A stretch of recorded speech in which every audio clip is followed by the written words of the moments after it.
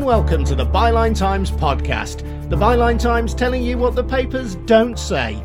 My name's Adrian Goldberg. This week investigating Britain's departure from the European Union. Are we going through a Dad's Army Brexit? There are endless wartime or immediate post-wartime movies depicting essentially a propaganda image of Britain as this little nation standing against the might of the Nazi war machine. Dad's Army, too. We'll be exploring the extent to which Brexit was driven by nostalgia for empire. This notion that by cutting ourselves free from the oppression of the EU, a new global Britain will recreate some sort of notion of an empire, this time without any actual empire. All that to come. First, just a reminder that the Byline Times isn't funded by a media tycoon or an oligarch, nor do we have to bow and scrape to any corporate interest or advertiser. Instead, we rely on people like you becoming subscribers to our monthly newspaper, The Byline Times. It would make a wonderful Christmas present, and while you're at it, why not take out a subs for yourself as well? At just £36 a year, it is tremendous value. You'll find details of how to subscribe at bylinetimes.com. That's bylinetimes.com. Now, wherever you stand on the Brexit debate and whatever trade deal is eventually struck or not with Brussels, this much is clear. Britain's decision to leave the EU is one of the key political events of the 21st century, and it will have a profound impact for years to come. So what drove the Leave campaign? Issues such as immigration, the economy and sovereignty dominated the public debate. But three Byline Times writers, editor Hardeep Matharu, Otto English and Jonathan Liss, have been exercised by a deeper underlying reason: Britain's imperial decline and an unresolved sense of loss about its once dominant place in the world. Hardeep kicked off our four-way conversation. It's this unresolved identity crisis, which I think is a really sort of significant and fascinating aspect of the entire Brexit project, really. You know, this notion that by cutting ourselves free from the oppression of the EU, a new global Britain will recreate some sort of notion of an empire, this time without any actual empire. So yeah, I think that's a really, really interesting sort of aspect of it, which isn't really discussed, which is almost a bit more psychological if you can apply that to a country. You know, when Britain joined what was the EEC, it was in part because of the need for Britain to find a role in the wake of losing its colonies and its whole imperial project ending. And I think that insecurity that has always been at the heart of what is Britain's identity, what is its role on the global stage if it's not the British Empire, I don't think that's been resolved, and I don't think we really talk about it, but it absolutely is there. And that leads into the wider aspect of Britain's imperial culture, I would say, that Boris Johnson is almost returning to, this notion of an imperial state without an empire. These notions that are so steeped in imperial thinking, which are in our culture and our institutions, again, they're not really talked about. And I mean, we had a great example of it just last week when Gavin Williamson, the Education Secretary, was asked about the COVID vaccine, and he said, oh, well, I'm not surprised that we've got it first because we're better than all these other countries. And again, it is so, that sort of thinking is so sort of, has so seeped into the Brexit project. And also, I think, been weaponized, you know, and I think something that Brexiters were very good at doing were honing in on this need for people to have a sense of their place in the world or their country, a sense of who they are.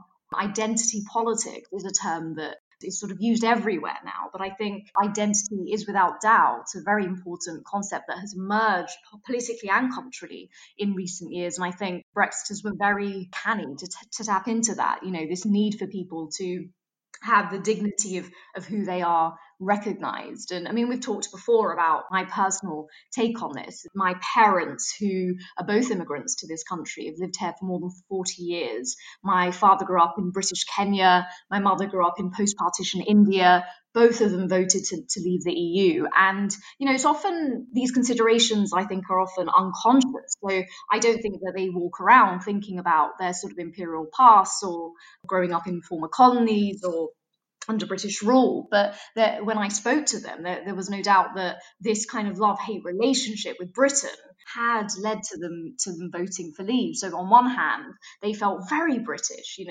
Britain's a mother country, and they felt an intense loyalty to Britain. On the other hand, they felt that, because Britain had done some questionable things in countries like Kenya and India, that Britain owed an allegiance to them as immigrants rather than, for example, European immigrants. And so there's a lot of complexity even there. And I do think that you can see that complexity in a much wider way in terms of how the Brexit project has been conceived and put out there, which is, this notion of mythologizing a past that never really existed and premised on this notion of scapegoating, that one can feel better about one's lot and one's life and one's taste in the world and their meaning if others are going to be destabilized in theirs. And of course, in that way, we're not alone in that. We did see that also with the Trump election in America. But unlike America, we haven't yet voted out the Vote Leave government who have been at the heart of this project. And of course, we can't really vote out Brexit. We're sort of stuck with it. But I don't think this unresolved identity crisis is going to go away. I think it's going to become more prominent. I think we're going to get more notions of exceptionalism. I think the financial impact of it will really hit next year. And I think the way out of that is going to be more of the same from the current leadership that we have. And, more widely, this discussion that we've been having more intensely since the Black Lives Matter protests and the killing of George Floyd in the summer about empire, I don't think that is a discussion that is just about statues and museums and just our history. It's also about the legacy of colonialism, but it's also about how Britain sees itself. And until it really confronts that and stops talking just about the Blitz spirit and Empire 2.0 and, ruling the waves again, I think our problems are unfortunately going to continue. Yeah, it's interesting you talk about empire. For my Adrian Goldberg's talk show podcast, I interviewed Gisela Stewart. Gisela, former chair of the Vote Leave campaign. She sees the European Union itself as an empire builder. Of course, part of the impetus for Vote Leave was the notion that we might have a pan-European army. And Gisela, who was part of the team that helped to draw up the draft European Constitution, said that this notion of ever closer union, when she challenged it or even wanted to put a few checks and balances in there, she was viewed as a heretic. Just have a listen to what she has to say. I was British parliamentary representative in Brussels for 15 months, charged with drafting a European constitution. It seemed to me a perfectly reasonable project that if the European Union was taking on more political powers, it therefore had to have more political checks and balances in terms of an electorate. And then I discovered, to my extraordinary surprise, that the European Union never progressed from its founding principle, that its structure was meant to protect governments from the people. If the people wanted something they didn't agree with, then it was a question of persuading them of the errors of their way, rather than changing the direction of travel. I thought if this is a voluntary union of nation states, which was always the assumption, then you had to have a clause which would allow you to leave. When I questioned the notion that this may not be the right way forward, and at the time insisted that there was a clause which would allow it to leave, it wasn't just that people disagreed with me. I was seen like a heretic who probably 500 years ago would have been burnt at the stakes. There was this sort of horror. How can you even suggest that? So that's Gisela Stewart there. Very interesting stuff, Hardeep. I just wonder what you make of that notion that the European Union is a kind of alternative empire in Europe. Yeah, so it's really interesting, isn't it? It's almost this notion that there's only room for Britain to have one empire, and that's its own. And Some great writers like Fintan O'Toole quite insightfully look at the UK, the United Kingdom, and say that in itself that's a mini empire ruled over by Westminster, and actually joining something like the EU was never going to work for Britain because it still has these sort of imperial ambitions. But of course, as I said, without an empire to go with it, apart from Wales, Scotland, and Northern Ireland, all of which is now looking very precarious with Brexit itself. But I think this notion of repression, that the EU was sort of somehow dampening our freedoms, is actually quite a powerful one. Just in September, Boris Johnson was asked in Parliament about why Italy and Germany had been able to get their coronavirus rates down compared to Britain, and asked whether it was because their testing and tracing systems were really efficient and more robust and just better organized. He said, no, I don't think that's the reason. I think actually Britain is different from other countries, and that it's such a freedom-loving country. And all these developments we've had across the world, from freedom of speech to democracy to the rule of law over hundreds of years, they all come from Britain. And therefore, our people are so freedom-loving that it's very hard to tell them uniformly that they can't do this or they can't do that.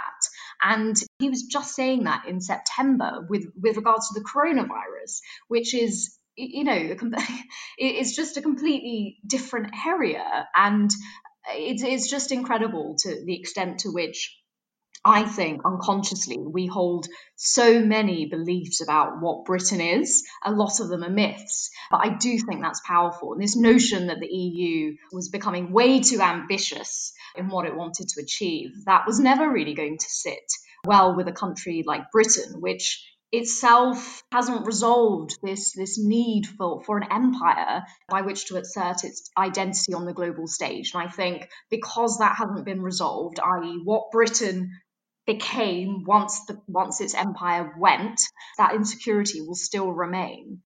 And Jonathan Liss, you've written about this question of identity and empire and how it plays into Brexit as well.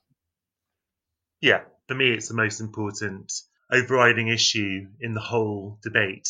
It's one of the main roots of British Euroscepticism over the last 50 years, the sense that Britain had lost an empire it couldn't really accept had gone. So it was kind of mourning something at the same time it couldn't accept had been lost, and felt it had been sucked into someone else's empire, a Franco-German project, and that kind of intersects quite neatly with the Blitz as well.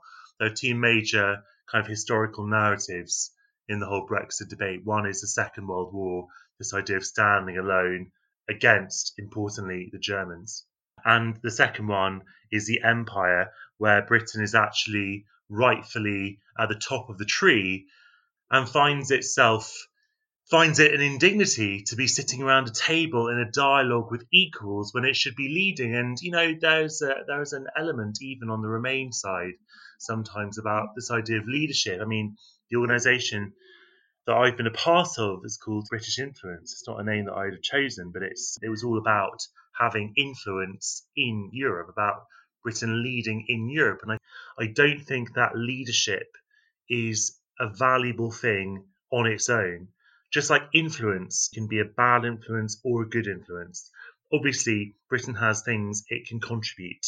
It's not imperialistic to say that Britain can be a force for good in the world.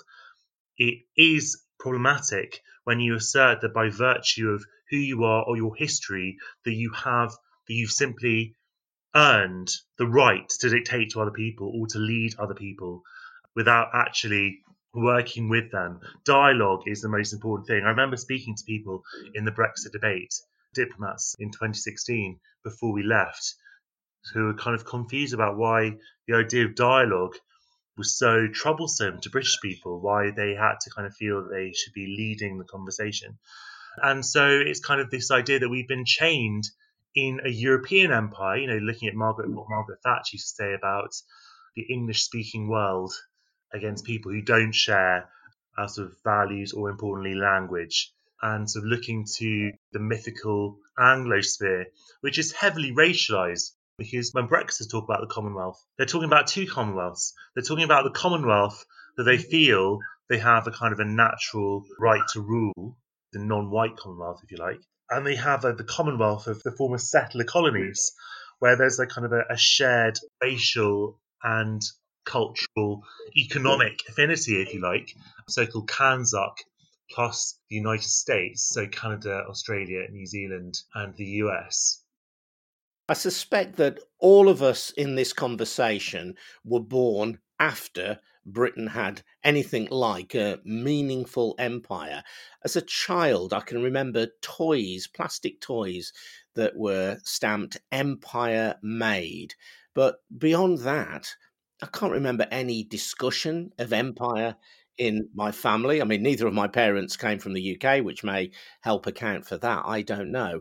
But what I find really interesting about this conversation is that throughout my life, and I'm well into middle age now, the empire has never been spoken of, really. It doesn't need to be. It doesn't need to be spoken about because it's about the reproduction of memory. It's about how Britain sees itself in the world, about the nation's idea of itself, about how we're the best in the world, whether it's through the lens of football or sport or cultural language. Obviously, the English language is so fundamental to this. Our language is a lingua franca. No one in England or Britain needs to learn any languages because we have this idea that we could go anywhere in the world and people will speak in our language, which no one else in non-English speaking countries will experience. There's just an assumption that we kind of know best. This extraordinary exceptionalism that gets passed down. You don't have to talk about the empire. You don't have to talk about the nuts and bolts of empire because it is absolutely embedded, ensconced in the conversation, in the identity that we kind of transmit in school, in our daily interactions, in the government discourse, about how we are world leaders, we're the best in the world, we punch above our weight, we're a great country, Great Britain. Of course we're the best, we're British. There doesn't need to be any kind of historical underpinning. It doesn't need to be based on fact. It is based on identity and myth, and obviously the two are very closely linked. I want to bring in Otto English now. And Otto, you're writing a book, I know, about fake history, but how it has real repercussions. Is there a chapter on British imperial history and Brexit? Well, there are several chapters. Just what Jonathan was just saying, I mean, uniquely among the bigger countries of Europe, Britain hasn't had a revolution or been invaded or had to come to terms with itself in the last 200 years. So as winners, we never had to stare into our soul and question who we were in the same way that Germany did, or we had to come to terms with what had happened as France did to some extent after the Second World War. And fascinating to me is the fact that our propaganda from the Second World War became our Saturday afternoon entertainment. So if you grew up in the 70s, 80s, or even today, if you flick on the TV today, there are endless wartime or immediate post-wartime movies depicting essentially a propaganda image of Britain as this little nation standing against the might of the Nazi war machine. Dad's Army, too, I think has had a massive, seems a bit bizarre to say that a popular family sitcom might have a huge impact on the psyche of a nation. But at the beginning of Dad's Army, there's this moment where the Nazi swastika arrows push the little Union Jack back across the English Channel and then corner it and push in on it and pincer it out, giving the impression that Britain really was just protected by Captain Mannering and his fellow sort of comedy stock characters. And it's a lot of nonsense, because Britain in 1940 was a hugely powerful country that could put on vast reserves of men and machinery and power. And we were a very, very big and powerful country. We had this massive empire. But the propaganda played us as this little nation held together by bits of string and men smoking pipes, fighting this big war machine. And that has lingered in the psyche, that sort of sense of being cornered by Europe. And I think that feeds partly into Brexit. We have to accept, though, don't we, Jonathan, that Brexit is a multifactorial thing, for want of a better phrase. There are people who may well not have that imperial mindset, or at least may not be conscious of having that imperial mindset, but who might be builders who feel threatened by the arrival of Polish builders in their town.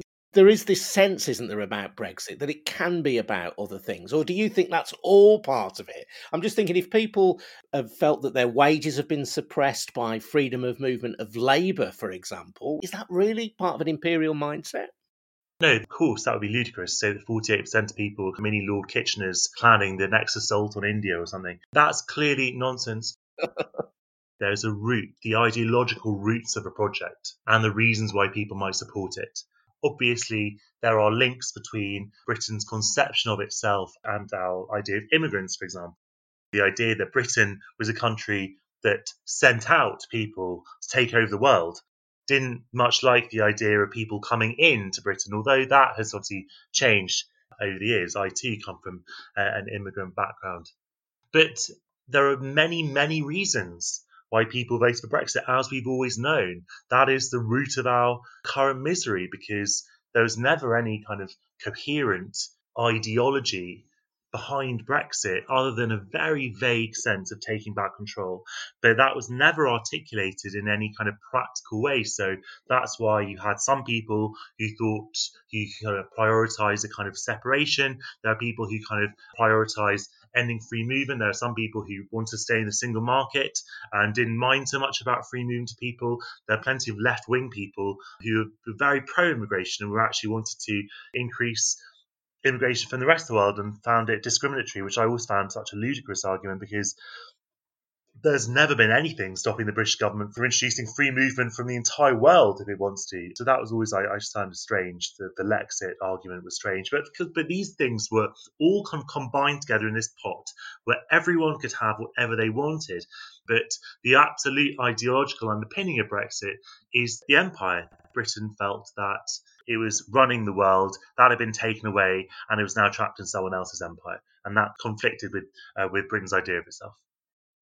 I want to pick up on something Jonathan mentioned there, Lexit, the kind of left-wing Brexit, because if you are left-wing, you would reject the idea of imperialism wholeheartedly. Is it possible that there is a kind of in inverted commas, from your point of view, respectable view of Brexit that says, well, actually, it doesn't have to be about those things, but that there is still a proper argument for leaving the European Union?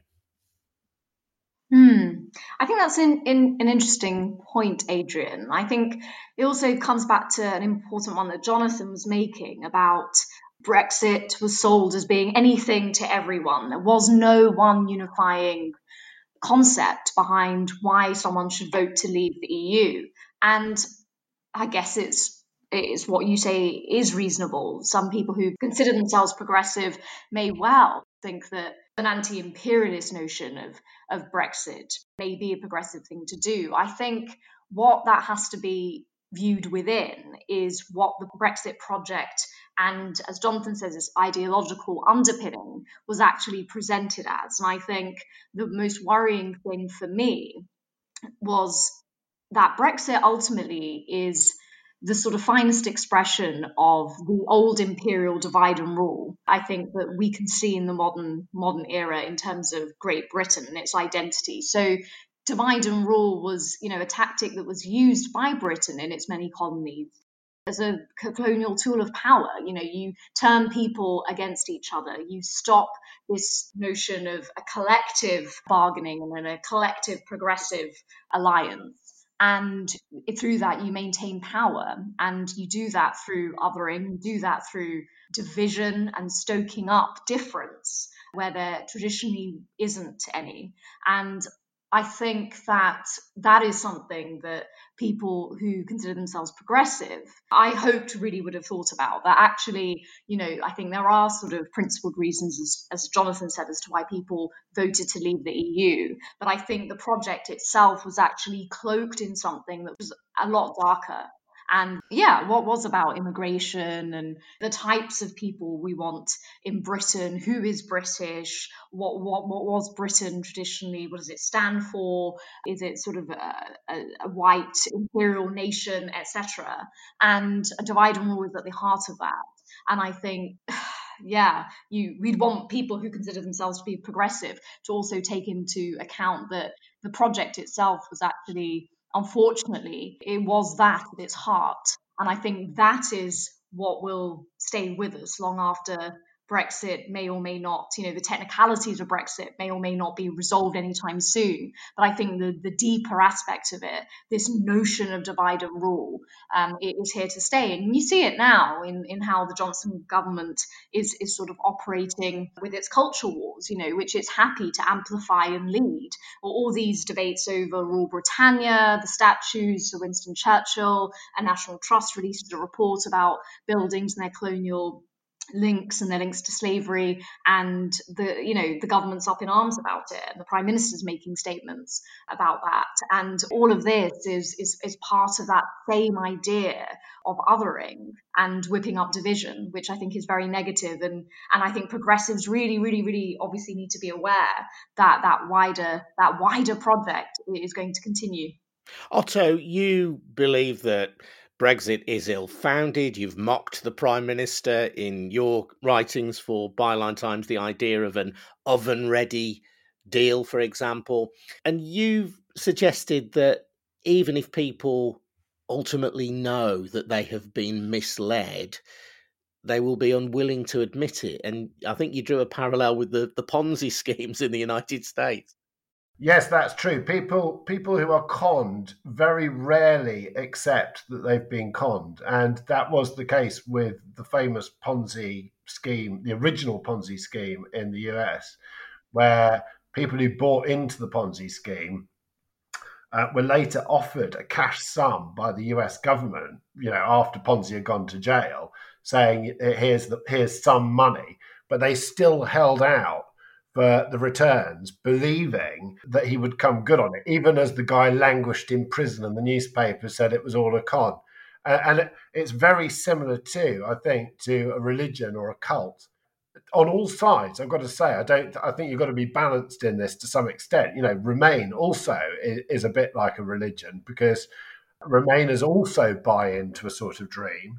But with Brexit and with Lexit and all of those things, it is very similar to how something like Christianity branches out into different strands: Catholicism, Protestantism, Calvinism. Everybody's got their own take on it. And there's the promise of a sort of deliverance to a better world at the end of it, if you just believe hard enough and if you just keep buying in. And some people, even Boris Johnson perhaps, are slightly agnostic, but come along for the ride.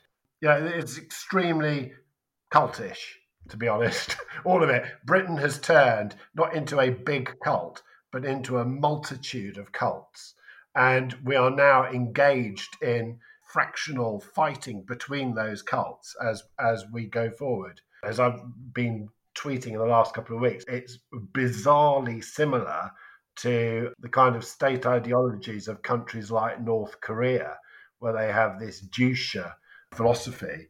It sets out these ideals of how the North Korean state should be, and Jusha, which is the North Korean political thinking system, believes in political independence, economic self-reliance, and military independence. Well, those three tenets are smack bang what most Tory Brexiters believe in. And even as we fight over statues and things, again, you look at North Korea, a land of statues and big ideas, but ultimately based on a sort of foundation of stupidity.